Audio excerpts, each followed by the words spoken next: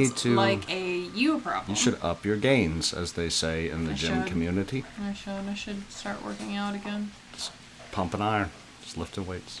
But instead, I'm just upping your gains, drunk and eat sketty. Yeah. Do the exact opposite of that. I think it's better. Up my carbs. I think it's better for you.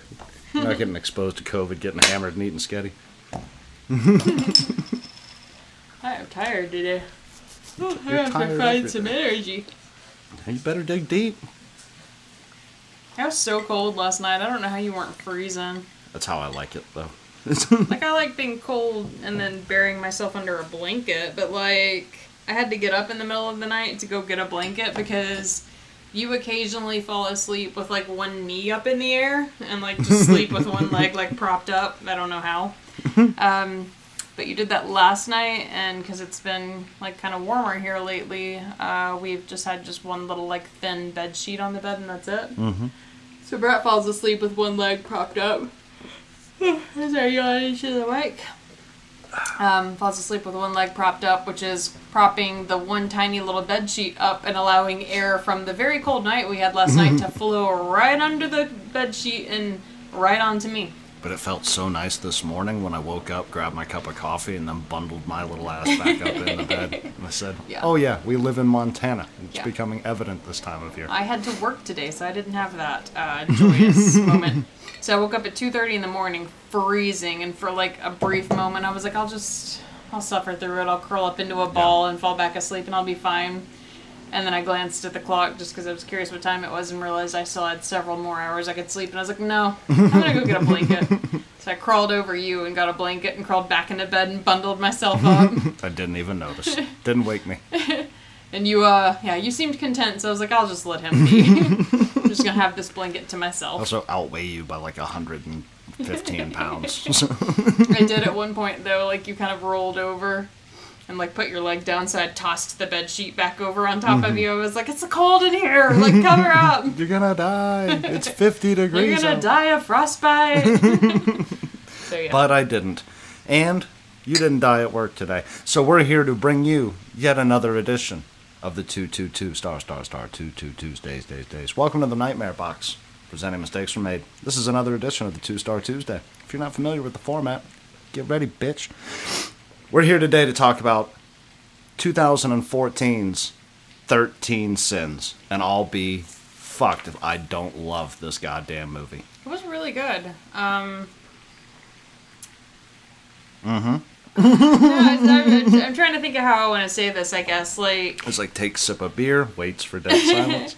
No, it didn't feel like as high budget as a movie like Saw or something was, but definitely like the original Saw was probably on par production-wise.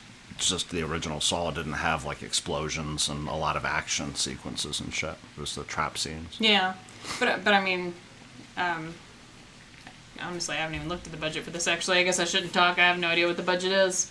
But yeah, it didn't feel like it had the level of budget as those type of movies, but like the same level of heart and like, I would imagine for whoever wrote this, definitely probably a passion project. It was a hell of a movie. Well, it was a remake of a Thai film, right? If I remember correctly. 13 Beloved? Oh, it's right there on the thing. It says based on 13 Beloved. I don't know if it's a book or a movie. I clicked over to that Wikipedia page earlier when I was doing my research, and it opens the same way, but some of the challenges are different. So he does need to kill and eat a fly, but in the Thai version, he has to make 3 or 5 children cry. And then at one point, he has to eat a plate of feces that's served to him in a Chinese restaurant. Ew. Yeah. Gross. So it might be worth looking into. 2006's 13 Beloved. But this is 2014's 13 Sins that we're talking about today. Yeah, you don't have to watch anybody eat poop. This was one of our movies. We fudged it a little bit. Rotten Tomatoes critics gave it a 65%, which I would still say is pretty low. Mm-hmm. The audience gave it a 45%, though, which is low enough. to justify it, because that takes 5 off the critics, adds 5 to the audience, throws us in a good 50 to 60% range. I'll count it. Fuck it. I'm not good at math. And then the IMDb score was 6.3. So overall, rated lower, honestly, than I feel like I would have given it. This whole movie, we kept going, it's going to shit the bed. It didn't shit the bed. Holy fuck, I love this film. I think the ending is probably a little bit more comical than I expected, but I probably would have given it a solid 80%. Yeah, it didn't hit you and leave. Like, he should have killed his brother. But if you've not seen it yet, stop here. 1 and a 2 and a 1, 2, 3, 4. It should have ended on the punch of him having to kill his mentally disabled brother and then cut to black. It shouldn't have ended with the cop coming into the room, him shooting the cop, and then like this forfeit. Or I would have even settled with an ambiguous... Or just let it end there and not go home for the, I would have even settled with an ambiguous. He calls his wife, and his wife's like, I got the weirdest call, and they asked me to eat a fly, and him going, well, what did you say? And her going, what did I say? And you see the fly on the napkin, and then cut to black at that. So we never know his wife's answer. That would be perfect. But I feel like I guess maybe that would defeat the purpose of his character, or his wife's character, kind of being like this singular good person in this whole movie. So maybe that's why they wanted it to be obvious what her choice was. I personally probably would have left it ambiguous and been like, is he going to have to go through all this shit again, but now his wife's the one doing it? Yeah, let it go dark. Yeah. Directed and written by, as one of the co-writers, Daniel Stamm. He hadn't really done too much writing-wise that I was familiar with. I think he had only done one episode, but just as a point of interest, he did the TV show Scream. Did he directed an episode of it? Did he direct The Last Exorcism? I think that was his debut. I don't have that down here. I know he didn't direct Paranormal Activity, but I could have sworn when I was reading earlier that he directed The Last Exorcism. What is The Last Exorcism? One of the many shitty sequels to The Exorcist that nobody respects. Oh, see, I didn't write that down because I was like, I don't even know what that is. Yeah, he definitely didn't direct Paranormal Activity, but I think he might have directed. I didn't even see that. I thought this was more interesting, though. The other writer, David Burke, wrote Slender Man. Hell yeah. I haven't seen Slender Man, so I don't know if it's any good or not. I'm not familiar with it either. Did he write the creepypasta or did he write the movie? The movie, the 2018 movie. Yeah, so he wrote the screenplay or whatever for that. So, fun fact there. To be honest, did this in a rush at work, so I didn't look up any of the production company I was stuff. looking for my character names that I'm going to have to do here in a minute. I didn't look up any of the production company stuff, so you're on your own with that. Yeah. The box office, it does not have the budget on here, interestingly. The box office in the U.S. was only $13,000. $13,809. Yeah. Must have been one of those April horror films. Yeah, I'd literally never heard of this movie. It released in March, so yeah, you were... and then April is in the U.S. God damn it. I am good. I know when you drop a film like this. It released in March. Got it. Your low-budget horror films are always going to drop at a weird time in the summer. It released in March at South by Southwest. And then just, I guess, nationally in the U.S. in April. So that is hilarious. Yep. You don't drop a lot of really good horror films in the summer. Do you know why?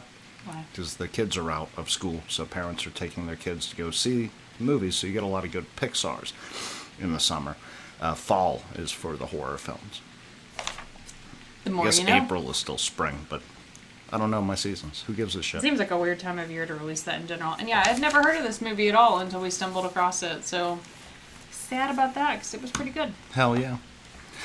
So our character list, is that where we're going now? Yeah. Are you okay? Are you here with me? Is everything going to be all right? I can tell. I'm going to chug some beer. I'm super tired. Go for it. Chug a beer. First we have Mark Webber. He's playing Elliot Brindle, our main character. He is the only person on this whole list that hadn't done anything at all that I was familiar with, but I was scrolling through his movie list and this cracked me the fuck up. He was in a movie called Good Dick. Yeah, I was curious why you wrote that down on the paper. Yep. He was in a movie called Good Dick. It's like, is he a porn star? What is going on here? It looked like it might have been a horror movie just by the cover of it. Because it's like this girl like looking all forlornly down. At his massive dick. But yeah, I was just scrolling through everything he had done to be like, does any of this sound familiar? And then I stopped at that and I was like, I'm writing that down. Yeah. I have no idea what it is. It may be a fantastic movie. I think it's hilarious. And then you've got Devin Gray as Michael Brindle, Elliot's challenged brother. He was in American Horror Story, and then he played like Teenage Dexter in the Dexter TV show. He was Teenage Dexter? Mm-hmm. Yeah. That's wild. Yeah, I didn't even pick up on that. I fucking love that show. I saw his IMDb picture and I was like, he actually looks super familiar. And Yeah, like in the face, but he must have gained weight for the role. like, Or he just gained weight since he was teenage Dexter. it's gonna sound a little insensitive, but like a pretty decent portrayal of like a handicapped person in this movie. Because like, he's competent. He's adult, Down syndrome type thing, or whatever it was that he was suffering from. I don't know if in they the ever film. said. To be I'm not honest. going to dive into it any further, so I don't, Offend people. too I thought it terribly was a bad. pretty decent portrayal, and like I saw his IMDb photo, and I was like, oh, like I feel like I know this guy from stuff, and I would not have like pegged that with his Yeah. performance in this movie. Like he blended in. He did it really well. And then you got Tom Bauer played Samson Brindle, Elliot and Michael's cold and abusive father. This was probably not his most interesting movie, but I thought Brett would appreciate it. He did Die Hard too. Hell fucking yeah. Was he Die Hard 2? Which one was that? Do you remember what character he played? I don't. Is that the one where he has to go through the black community with the hardcore offensive sign? I have no It's a idea. thing. Hans's brother comes back in Die Hard 3. I just know you like Die Hard, so I that's love why Die I wrote Hard. it down. And then you've got Rutina Wesley. She plays Shelby, Elliot's pregnant fiance, She was in the TV show Hannibal. which we're currently watching. So Don't think we've gotten to where she is. We're Yeah. still in season 1, I think. which I mean we've only watched it like as far as we've gotten once, so we may have potentially seen her and I just didn't recognize her, but We should do that again tonight for spaghetti night. Hannibal, let's do it. Hannibal. And then you've drastically misrepresented our next performer, Ron Perlman. I wrote this down because it was literally one of the first movies. If you pull up his IMDb, usually they list first like your most Yeah. recognized roles.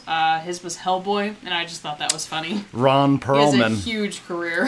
Ron Perlman of Sons of Anarchy fame. I just thought it was funny because like usually on the IMDb it'll show like 4 movies as like the featured Yeah. movies, and it's usually what you're most known for. And then I'll kind of scroll through to see if there's anything else, but IMDb thinks Hellboy is what matters. He played Jax's father and like the devil of the goddamn club. Take it up with IMDb. The best kill in the whole fucking show. The absolute badass Ron Perlman. He plays Detective Chilcote, which is a cool name. Chilcote. And then George Coe as the game voice, a deceptively cheerful voice that gives challenges to the game. So, I did not recognize this dude's picture on IMDb, but whenever I was scrolling through his stuff, he seems to have made a pretty decent career of voice acting. Did voice acting. I saw when I was looking earlier, he was in Star Trek for a time. He did Skyrim, and that was what I was excited about. Because, like, a lot of the voices in Skyrim are, like, the same people, like, voicing different characters. Yeah. So it just had this long list of all the characters in Skyrim he had voiced, and I love Skyrim. So. Hell fucking yeah. I've only seen it played once. Yeah, well, you're a loser. No, but I watched you play it, and you were doing really well. And then you got Pruitt Taylor Vince as Vogler, the conspiracy theorist. And that's, he's in a lot of stuff, too. He's had a very accomplished career, but IMDb thought Constantine was his most prominent. Is that the Keanu Reeves film? Yeah. Yeah. Where they fight angels and devils. I think he's an archangel, Keanu is, but I'm not sure what's going on there. I've never seen Constantine. You've never seen it? Well, if I have, it was like on an airplane once. Like I've never It's a pretty bought it. decent movie. Yeah. I mean, I don't know, I'd go out of my way to buy it, but it's a pretty decent movie. How does it stand up against Devil's Advocate? I You've don't- never seen The Devil's I've seen Advocate? The The one where it had Al Pacino? Oh my Christ, it's like you're uncultured. The Shut up. one where Keanu Synopsis? plays a lawyer? I don't think he Synopsis? was a lawyer. Keanu was a lawyer in Devil's Advocate. Oh, I thought you meant in It's Constantine. like, how are you going to tell me he's not? I know for a fact that Al Pacino owns a... You've never even seen the fucking film. Like, Al Pacino... I thought you Al meant Pacino, Constantine. Al Pacino owns a law firm. He gets this, like, Alabama or Mississippi Okay, guy. what does that have to do with this movie? I don't know. It's better than Constantine. You've never seen it. Al so what do you Pacino's know? better than Pruitt Taylor Vince. You take that back. No. Sorry. You... So, premise here. Our main character, Elliot, is kind of down on his luck. He has a handicapped brother that he tries Yeah. to take care of. His dad has recently basically run out of money. He's got a black fiance that's pregnant, that they're in the middle of trying to get married, and his dad's a racist. Yeah, his dad's a hyper racist piece of shit. So there's a lot of stress in general, and he thinks he's gonna get promoted at his job. He gets fired from his job, and his boss tells him off and basically tells him he's not a man. Yeah. And on his way home, he's just sitting like at a red light all by his lonesome, just waiting, even though there are no cars. Like, doesn't have the personality type to run the red light. He gets this strange phone call. That's a very interesting detail, but we'll get into that. Yeah. Gets this phone call from a game show that's like basically like, yeah, if you want to play this game, all you have to do is complete these little mini challenges, and at the end you're going to be very, very rich. And the very first challenge is something simple, just kill a fly. Yeah. And then it progresses to bigger violent acts and kill like the fly, eat the fly, make a child cry, arson, and eventually to get killing the other homeless people. man's clothes. Yeah, so the premise of the movie is basically how far would you go for to $6.2 million. to better your own life or to take care of the people in your life. So pretty interesting premise, to be honest. Well, the first thing that I wanted to get into here, and I don't know if this is going to work, but I want to run it by you. I didn't see it in any of the reviews that I read today, and when we do these, I like to read a lot of reviews so I can see what people's problems were that I might not have had an issue with. And I didn't see this angle taken by any of the critics. I haven't read all of the reviews, mind you, so I'm not You've not claiming read all that the this reviews is... in the world? No, not in one day. That would be ridiculous. What's wrong with you? But I thought that this had a lot... like. It was kind of like the Milgram experiment flipped on its head. Are you familiar with the Milgram? I don't think I knew that, or I don't think I remembered that's what it was called, but after I read your notes on there, I do know what it is. So basic, probably expand for the audience. So basically in the Milgram experiment, and I forgot to write down the school, but it was probably like Harvard or Berkeley or one of the many places that was doing these crazy fucking experiments back then. They were trying to figure out how you could get the people in Nazi Germany to go along with the Holocaust as it was happening, you know? How far would you comply? Was kind of his question that he wanted to ask. Mm-hmm. So he would put up a wall or put them in a separate room. Can't remember. I think that might have been speaking through intercoms. And your subject would be sitting next to an actor who was playing a doctor in a white coat. And you couldn't question the doctor in the white coat. He was given 4 lines to refute any attempt that you would make at getting away from the experiment itself, because basically in 15-volt increments, you would punish a person on the other side of the wall who was also an actor until basically they died, quote-unquote, on the other side of the wall and stopped answering you altogether at 450 volts. Out of that, all of the participants, I think there were like 40-something participants, all of them administered at least 300 volts of electricity, and 65% of them went all the way to 450 volts. Crazy. So more killed the actor than didn't kill the actor in this can't question the man in the white robe That's wild. experiment. I saw a video once. I think it was just like a, like punked type TV show where it's just like they do this ridiculous thing and see if they can get people to go along. It wasn't punked literally, but like one of those type of reality show things where they had a bunch of actors in a lobby in like a doctor's office or something like that waiting. And I can't remember if it was like after a certain amount of time or if there would be like a ding or something that would happen. Everybody would stand up. Yeah, and then somebody would actually come into that office like to actually just see the doctor. Yeah. And they'd kind of sit and look around for the first few times and be like, what the hell, why is everybody doing this? And then after a few times they would start standing up with Isn't them. that part of Push? Or by the same guy who did Push? Okay, you and I have had this conversation the other day. The Push that I know is a superhero movie. I don't know what you're talking about. Yeah, there was this illusionist or psychologist, something like that, where, he starts a guy off in a party and he's the only one that's not an actor, and at the end they try to get him to shove a guy off the roof of the party. No. I think that they at least brought up that video in that film. Yeah, what I'm thinking of is something else. It was just like a little TV show or something, but But Yeah. anyway, I thought that this film was like a kind of a. Does that make sense that it would be a sort of take on the Milgram, where it's like, okay, well, you've accepted responsibility for 200 volts. Let's see if we can't get you in a 15 increment Yeah. to 300 volts. Okay, now you've accepted 300. He's damn near dead anyway. Why not fucking finish him off? Go ahead. I like that in this movie in particular, though, there are outside stressors that make it a little bit more believable that this Yeah. character would do absurd stuff. Like the initial swatting the fly and eating the fly don't seem horribly I far-fetched. would do that in a heartbeat for $1,000. Yeah, for the amount of money they give him, it doesn't seem horribly far-fetched, because I think to eat the fly, he gets like $3,000 or Yeah. something to wipe out his wife's or his fiance's credit card debt. But after he does, I think the vandalizing the nativity scene or whatever it is like his first real like crazy thing. Yeah. And he just takes it outside and he thinks, oh, it's just a harmless little structure. I'm not really hurting anyone. I'm going to burn it. Accidentally catches part of the building on fire. So then it's escalated to this real world.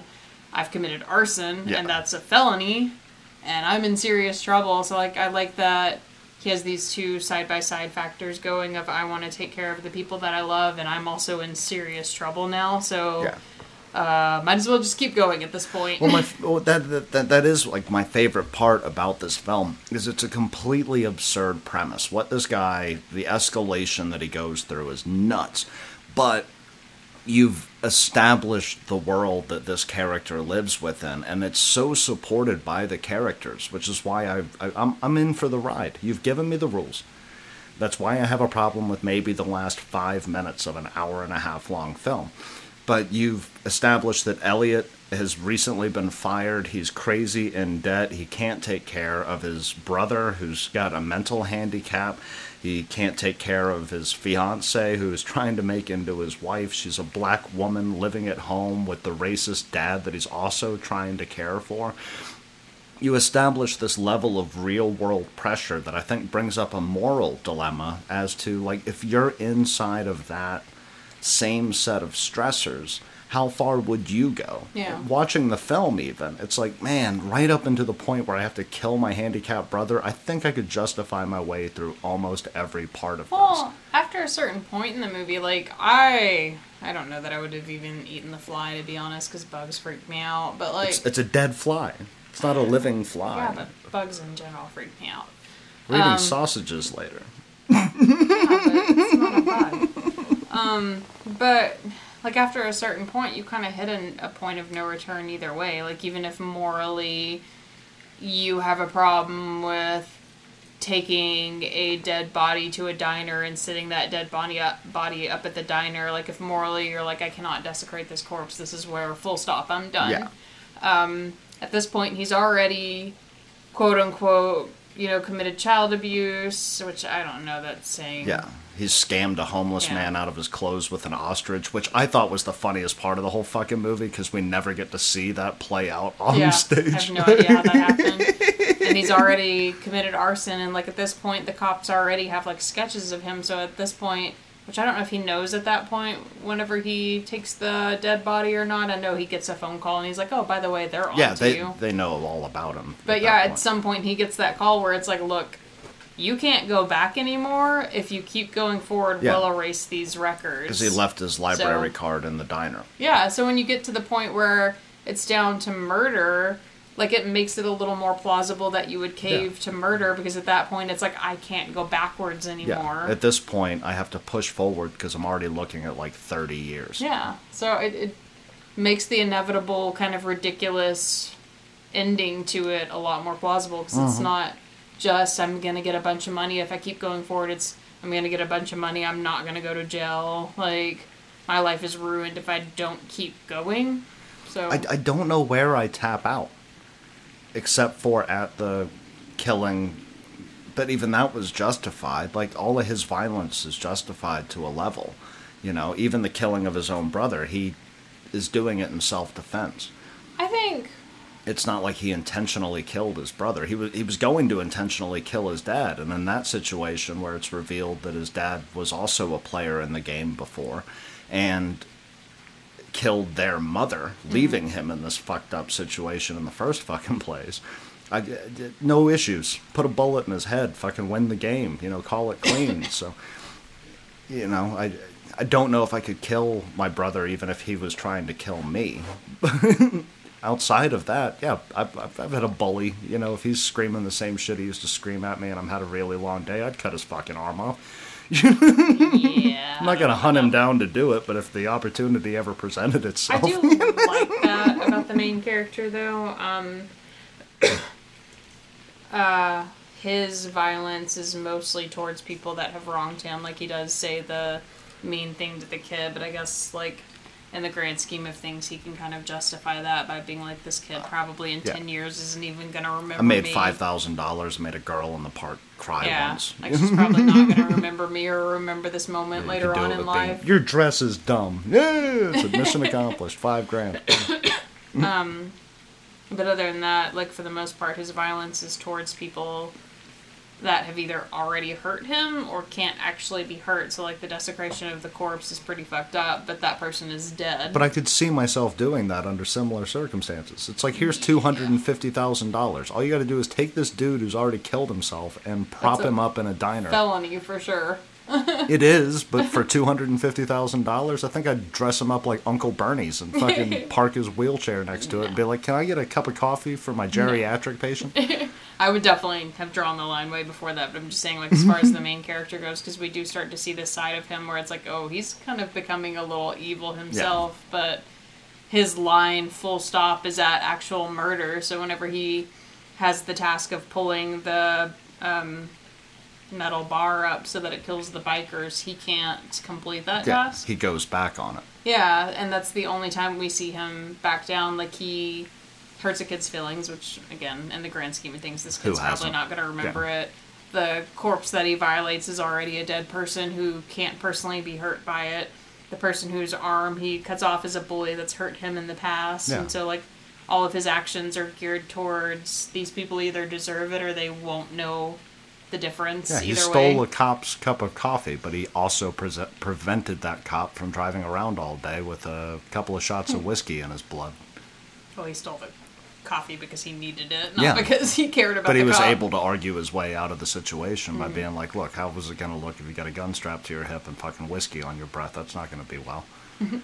But I do like that, because there's this moral, how far would you go? And his brother, on the flip side, which I have mixed feelings about that because it paints people who have mental handicaps in a pretty negative light. His brother, on the flip side, as far as this movie is concerned, isn't aware of the difference. So his brother keeps doing these awful things because his brother doesn't understand that these awful things are bad. So I think the assumption is maybe his brother shoved the old lady down the flight of stairs. Like, I'm very confused.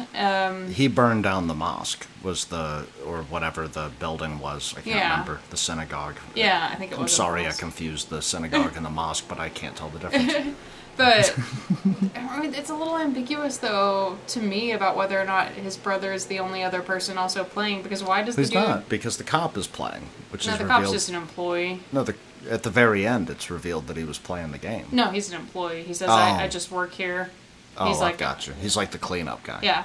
But the dude who gets his arm cut off is, I would imagine, has to be playing, because why would he willingly do that? Yeah. And then the bikers are technically playing. For $100. Yeah, they're offered $100. So there are technically other people in the game, quote-unquote, playing. We just don't know how deep they're playing. Well, that's what I really liked about, speaking of characters and shit like that, you've got this godlike Samson, right? Elliot. Samson's the dad. Elliot. No, the bad guy. Oh, So you got, like, this godlike bad dude who is wiring this entire world that Elliot revolves himself around in, much like a Punk'd episode. It's like, your whole job right now is to go over there and drop that box on your foot and blame the celebrity. But they're all in on the game in some level, you know. But, like, what I was saying a second ago, though, like... Even the old lady takes hostage, and then she reveals that she's actually, she's playing too. Yeah. But, like, the thing for me that's, like, which, him taking the old lady hostage is kind of him, like, hitting a point where he's kind of snapping and going a little crazy himself. But, like, the thing for me that's kind of crazy about this movie that isn't overtly pointed out, like I was saying a second ago, is, like, his mentally handicapped brother does not understand the difference. So, like... It's so subtle. I didn't realize it until I was making these notes later. His brother is approached at the wedding reception thingy for exposing himself to a child. And he's like, oh, like, I've been off my meds. His brother exposed himself to a child to make a child cry. That was clearly one of his challenges. For sure. And we kind of subtly gloss over it. And it's just like, oh, he's handicapped. He doesn't know any better. He's exposing himself to children. But there's a sinister nature behind the fact that his brother, who doesn't... I guess, and it's a little offensive, so I'm not trying to say that's how mentally handicapped people are, but the implication in this movie is that his brother doesn't have the ability to discern right from wrong, to know that he could have just said something kind of mean to the kid and made the kid cry. His brother was like, oh, show him my wee-wee, But we don't know what the instructions were given to the person either, you know? Yeah, I mean, I'm going to assume it's probably he was supposed to make a kid cry, because he had similar challenges, like burn a thing down or whatever, and his... brother, I guess, is the person we're supposed to assume rehangs the metal wire, so his brother willingly kills the bikers? I thought that was the old lady. I don't think so. It looked like a dude in a jacket, like a hoodie. I can't remember. It looked like a tall, skinny dude. So we don't really get clarity on some of that stuff, so I'm a little confused about some of that stuff. But hypothetically, if it's his brother, there is this kind of cool...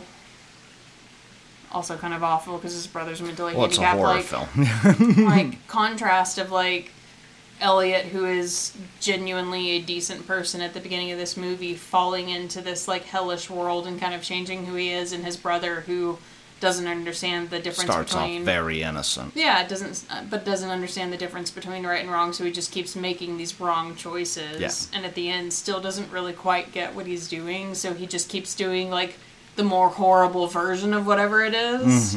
Like his burning down the whole building instead of just the shrine. Yeah, and his brother's fine with, like, killing his own brother because it's like, oh, I want to buy you a wedding gift, but doesn't get that his brother will then be dead. Yeah. So it's kind of a crazy contrast. I love it. Like, I think it's very well built world. Like, I'm fucking blown away. I loved this thing from fucking start to end. I forgot about this too, like the balls to drop the N-bomb. I can't remember what the exact goddamn phrase was when they broke that he was a hardcore racist. He was implying it's like that he you was and your N-word wife. You know, well, he wasn't referencing the wife. Like the son was talking about moving him to a place that was more affordable, and he was like referencing living in a neighborhood with black people. Yeah. So, yeah, it's. I don't know. Rough. I know it's rough, and I know that it's offensive. Like, this film is very offensive on multiple fucking levels. But I like. But that makes it real because I've met old men like that. But I like too. Then though, the fact that they were willing to go that far, we have that contrast of, like I said, Elliot kind of being this good guy who gets corrupted, his brother kind of being this naive innocent guy who doesn't know that he's making bad choices, and then the father is just straight up evil. Yeah. Like, he's a bad person, like, racist, horrible dude, willingly kills the wife so he can get, you know, 6.2. Yeah, a bunch of money, and, like, he's totally fine with all of the challenges, and he, like, the way we get revealed that he's played the game before is he tells his sons that he's proud of them for taking initiative, but then slits his own throat so neither of them can win the game, knowing both of them at this point have committed all these horrible crimes and they're going to go to jail. So he's perfectly fine with not only killing himself, but destroying his children's lives. Yeah. It's a wild... true evil character. Wild fucking movie. I've got a couple of things here that I'm going to try to mash together, and we've kind of already covered some of it. I really liked the creativity in the challenges.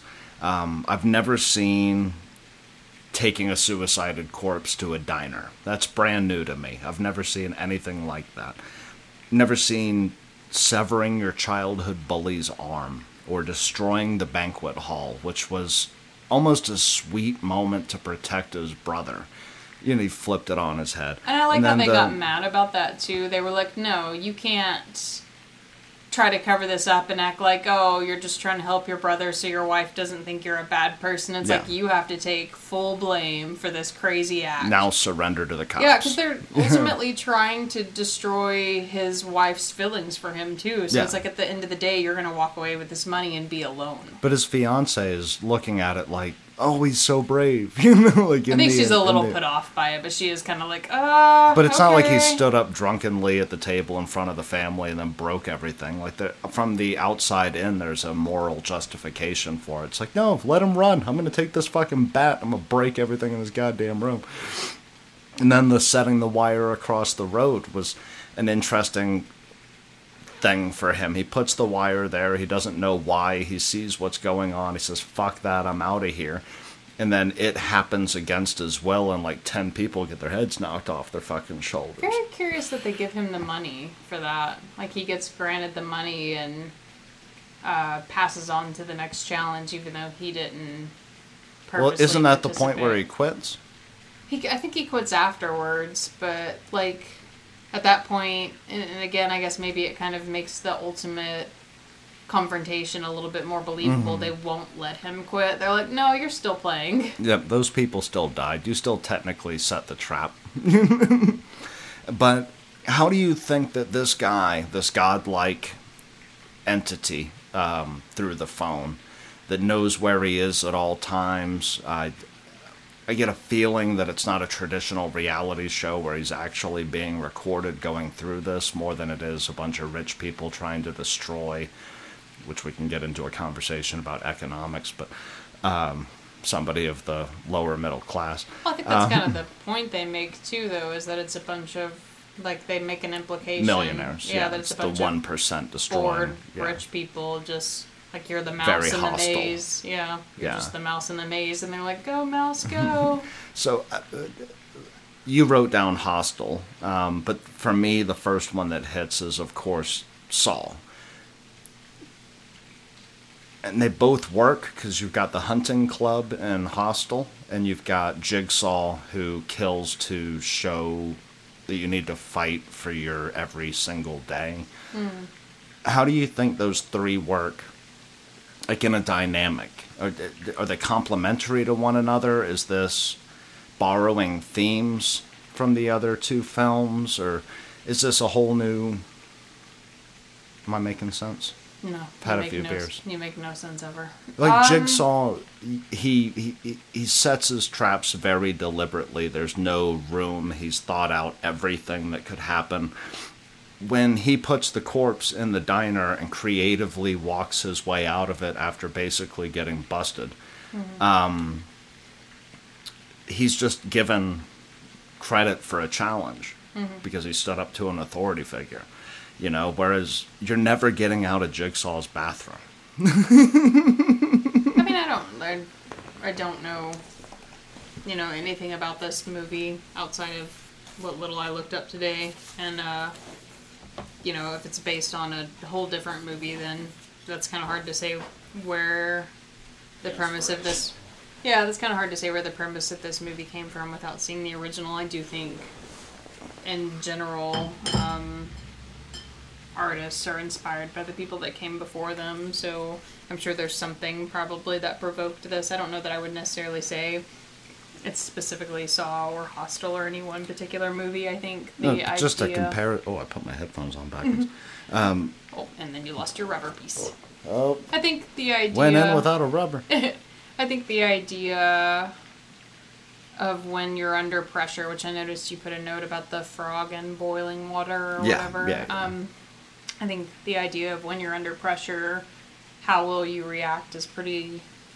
like a pretty old, pretty common concept. So I think, regardless of wherever this was influenced from, like the idea of wanting to protect what's yours is a very basic human instinct in general. So when you add all this exterior pressure to protect that, it is kind of a common like. But how do you think conception it that we plays have. up against Jigsaw? Like, just as a bad guy who's going to make you do all these fucked up things.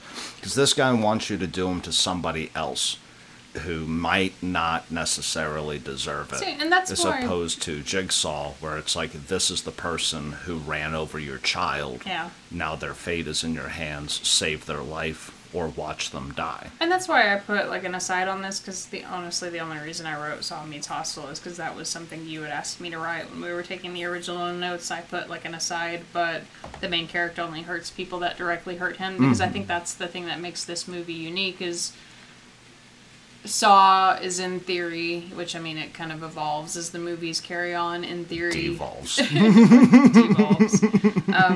In theory, these characters that are already corrupted characters that are then having to win back some form of redemption, and they can take their path to redemption out on other people, or like with Hostel, it's pretty fucked up people just hurting other people Yeah, it's in general. millionaires paying to hurt human trafficked.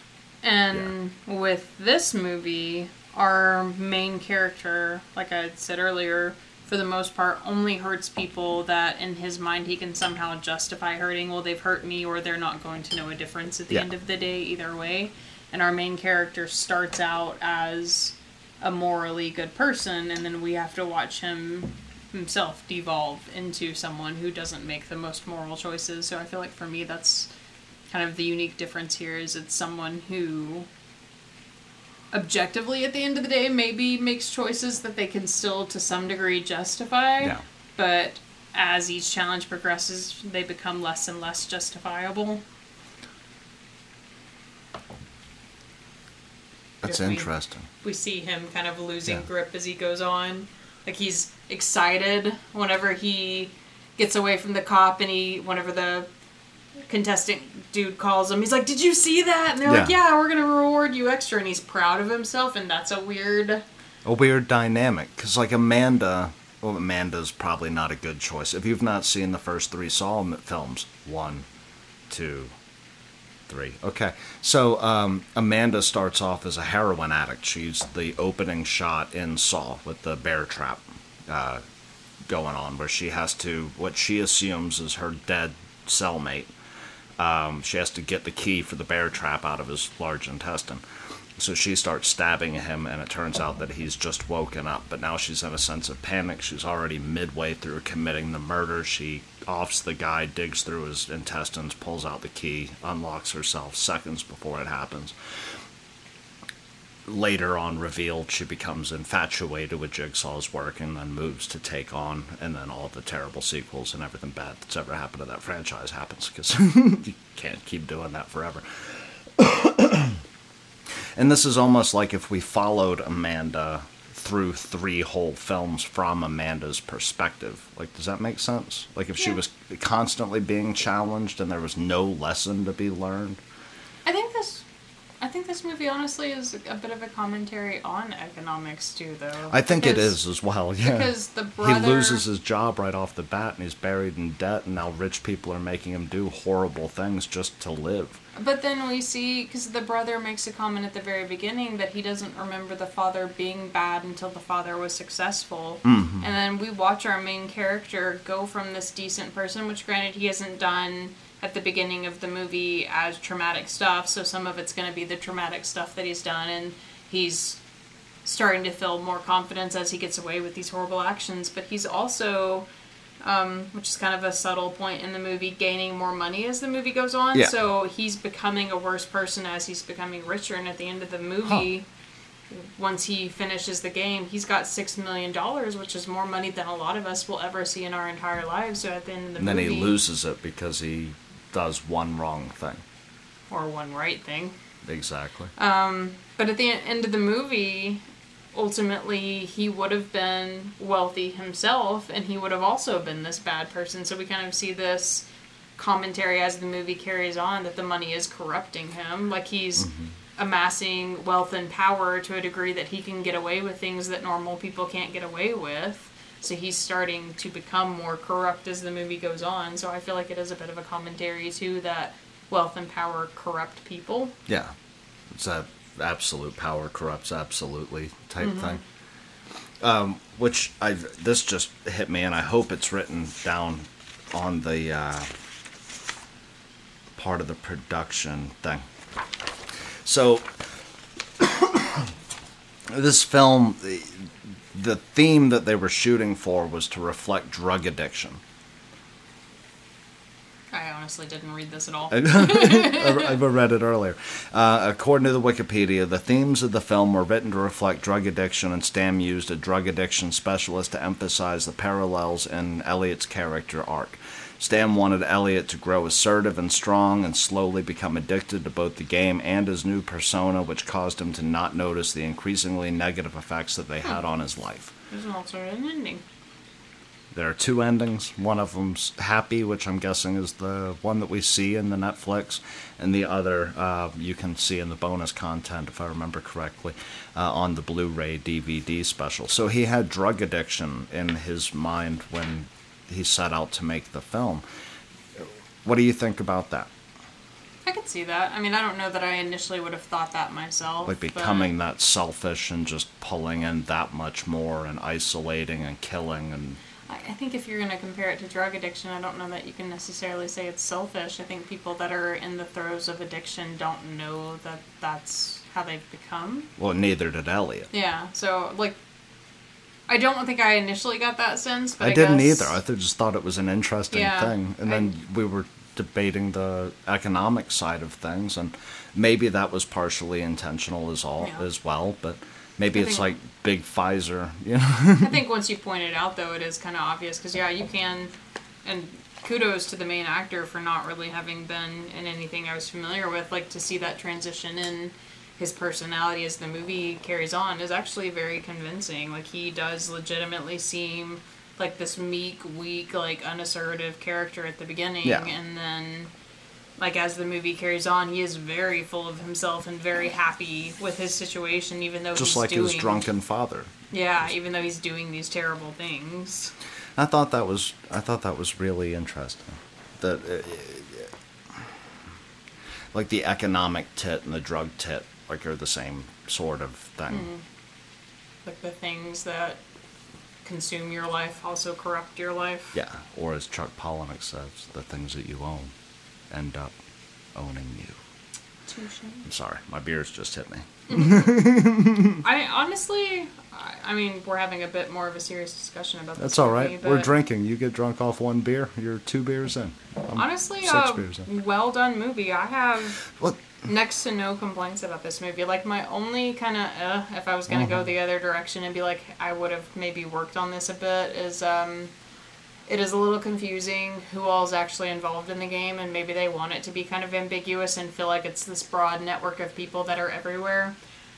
I don't buy that this was set in America and there's so many cameras. You brought that up, and I thought that was a brilliant fucking point. Can you explain where you thought this should have happened? Because I agree with you 150 fucking percent. I've never been to England, but you and I have discussed before how there are a lot of cameras in England, and they have, what is it, CCTV? It's CCTV. Yeah. It's on every single street corner. Yeah. It's how the cops have such a great success rate with response. It's the one thing about England that terrifies both me and George Orwell. Yeah.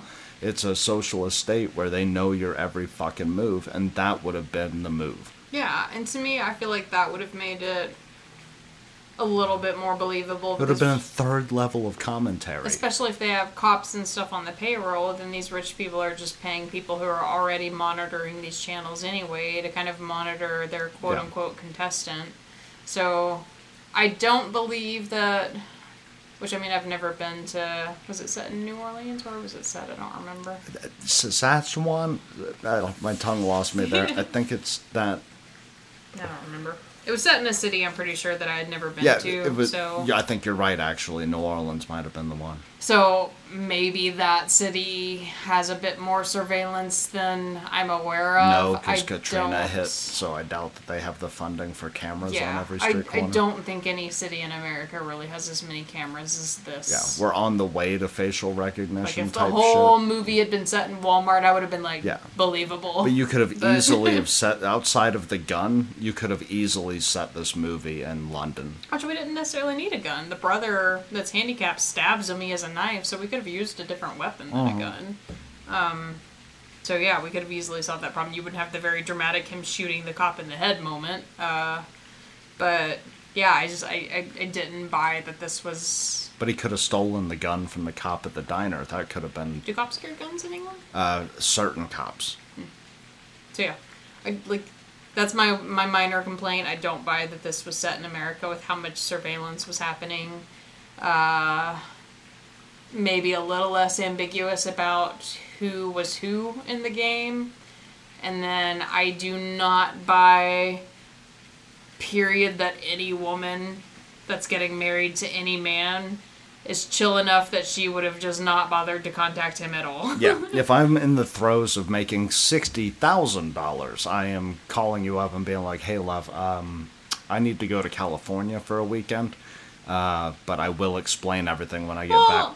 I wouldn't ghost you for the entire weekend. I'd just be like, we can't talk about what I'm doing right now. We can talk about it when I get home. Well, he tells her he's working on a surprise for her and then just ditches her with super racist dad and then doesn't talk to her the entire time and shows up again at the little wedding dinner thing and... Doesn't answer any of her questions. And she doesn't really ask any either, though. And the cops show up. She, briefly asks him, where he got his jacket from, and he brushes the question off entirely, and then just ditches her again. And for a huge chunk of the movie, he has his actual cell phone. He does toss it, or he loses it after he breaks out of the police building. But other than that, he has his cell phone the whole movie, and his fiancée never once calls him. Yeah. And I'm calling bullshit on that. Calling bullshit on that? I'm not calling bullshit on the chair. I'm not calling bullshit on the chair shot, though. Do you remember that? Oh, yeah, that was funny. I was like, no fuck woman, you, bitch. No woman who's about to get married to a dude that just suddenly starts ghosting her and is suspicious that he's getting cold feet is not calling his ass up. Are you having an affair? Yeah, there's going to be a long argument, at the very least, at the end of that entire situation. And then at the end of the movie, she's just like, oh, you got out of jail? Welcome home. What was the big surprise? Oh, my brother and dad are dead. Well, she knew he had gone to jail for the whole thing at the, dinner party, and she didn't go to the jail to, try to bail him out. She was just like, oh, so I heard you made bail. I'm a drinker and I have a temper, but you would leave me in jail for the weekend if that happened to you. I might leave you in jail until you made your own bail. Good luck, son. I'd be so pissed. I would need a month's worth of coaxing after you disappearing for several days to not buy that you were having an affair on me right and before not the wedding. come home with $6.2 million.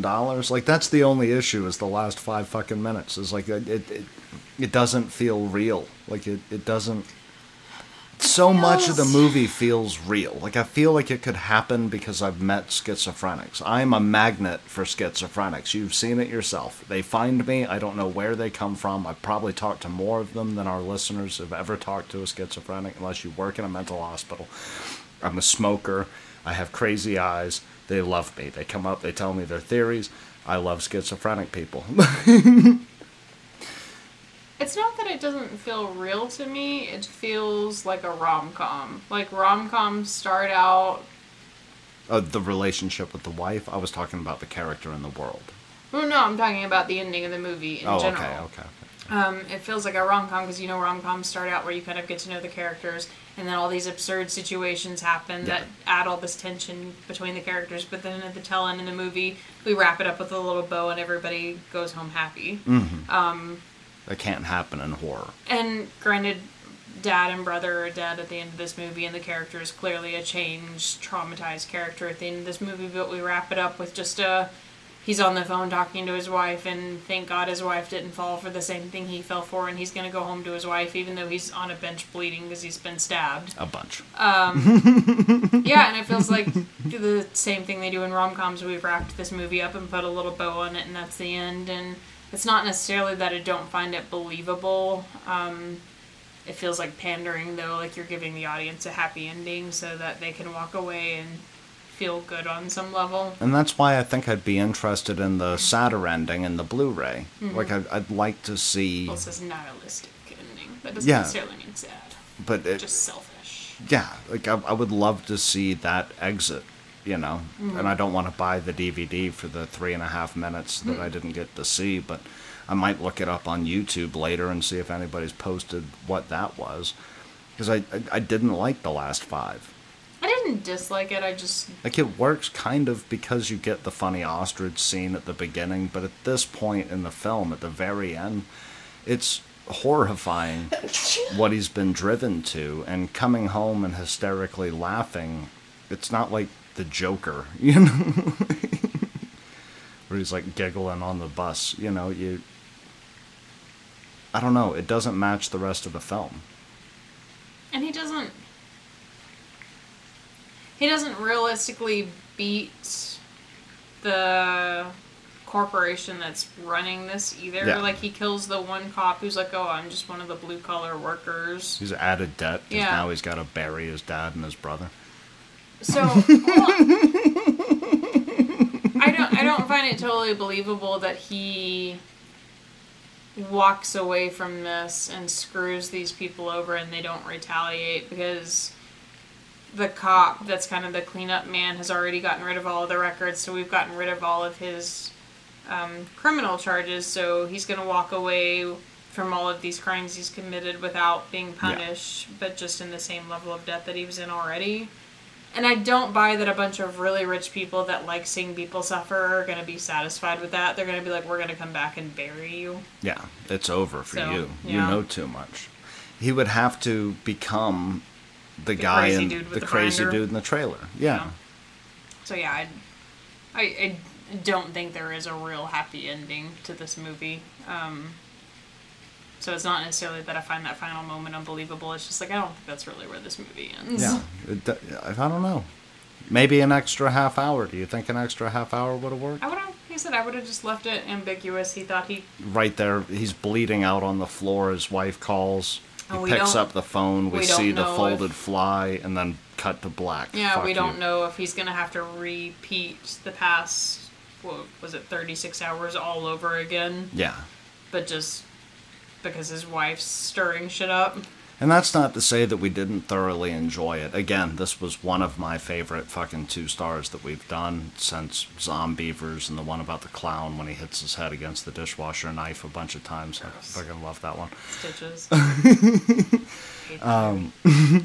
But it's not to say that it's a bad film. It's a bad last 5 minutes. If I had one critique, one takeaway, I'd be like, I loved this fucking thing front to back, except for the close. What are your takeaways? Where would you put this thing?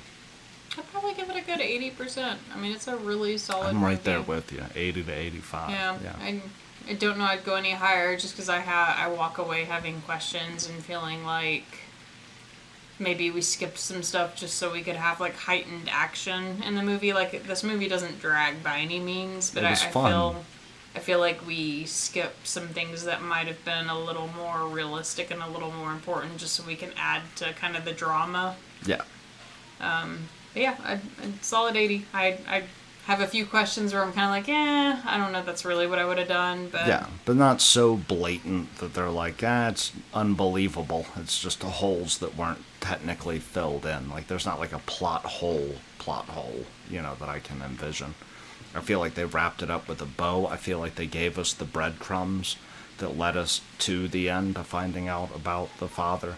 And the cop is the cleanup guy. Like, you're questioning the whole time, is he against the organization, with the organization? Well, I didn't. Like, I disagree with that. Like, I did not realize the cop was going to be a bad guy until the tail end when we see him open the trunk and see the conspiracy dude's dead body and he's burning the notebook. Like, I legit believe, because they're so in your face about it the whole movie, that the cop was just a cop, because the other dude keeps, like, accusing him of working with him. So, like, to me, that was kind of them kind of covering that angle of, like, they're poking fun at themselves. Yeah. Like, oh, like, he works for them. And it's like, no, he's just a regular cop. And then, like, come to find out, oh, he works for them. I thought it was smart.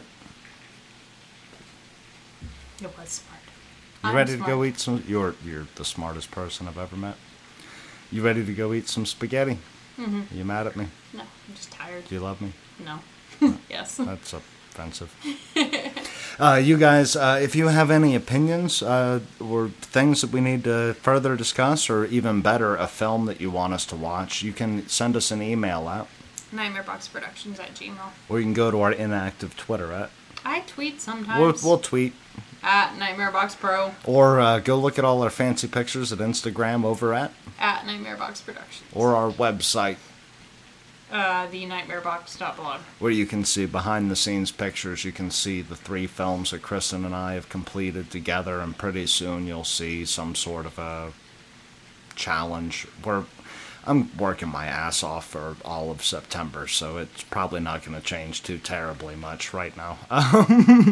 Or you can swing on over to youtube.com/Kristen Bloom. You're goddamn right, she fixed the last name, so I couldn't make fun of her anymore. Used to be Kristen Pennington, currently Kristen Bloom. Where you can see the films that she did before she joined the Nightmare Box.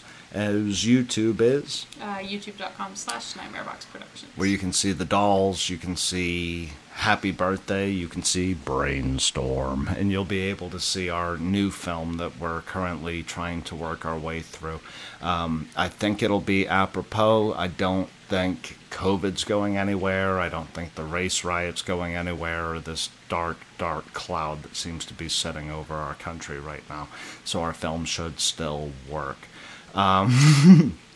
Anything else, love? I think that's everything. Facebook.com/NightmareBoxProductions. Hit us up over there, and also if you've got, if you want to buy the Madman Diaries, you can find that on Amazon, Barnes & Noble, way overpriced, or you can hit us up at the email address we gave you earlier, and for $10 I'll send you that book. A couple of them have beer stains. I'll sell those for $15. Either way, they'll be signed and sent to you, even if it's a loss for me. And hopefully soon we can get an interview going. I've got a guest that I'm really wanting to get on, but we have to figure out the technical things with the Zooms, considering I've never done that before. Big things happening over at the Nightmare Box, and I'm happy you guys are sticking around. So, I love you, sweetheart. Love you. I love you more. Love you most. I love you even more than that. No. No. Probably not. All right. And I love you guys. And we'll talk to you on Saturday. Yeah. Yeah. Yeah. Yeah. Yeah. I remember syrup sandwiches and crumb allowances. You're going to hit us with a copyright claim. You keep on. If I keep... No, I'm allowed to like No. syrup sandwiches. You and can't. Can't sing. I'm allowed to remember my syrup sandwiches and crumb allowances. Is that not just French toast? No. It's a sandwich. It's not toast. Feel like, it's just I feel like you syrup. bake some bread and put syrup on it, and you've got French toast, and that's much tastier than bread and syrup. Just I'm gonna have to take you to the ghetto. These are facts. French toast is better than bread and syrup. It is, but Get you an egg, because eggs are cheap, and make some French toast. parents in the Problem ghetto are solved. not responsible enough to make breakfast for their kids, so their syrup sandwiches and crumb allowances. Crumbs, allowances. Kendrick Lamar's a G. All right, I love you guys. I love you, sweetheart. I love you. You ready for Sketty Night? Yeah. Sketty Night.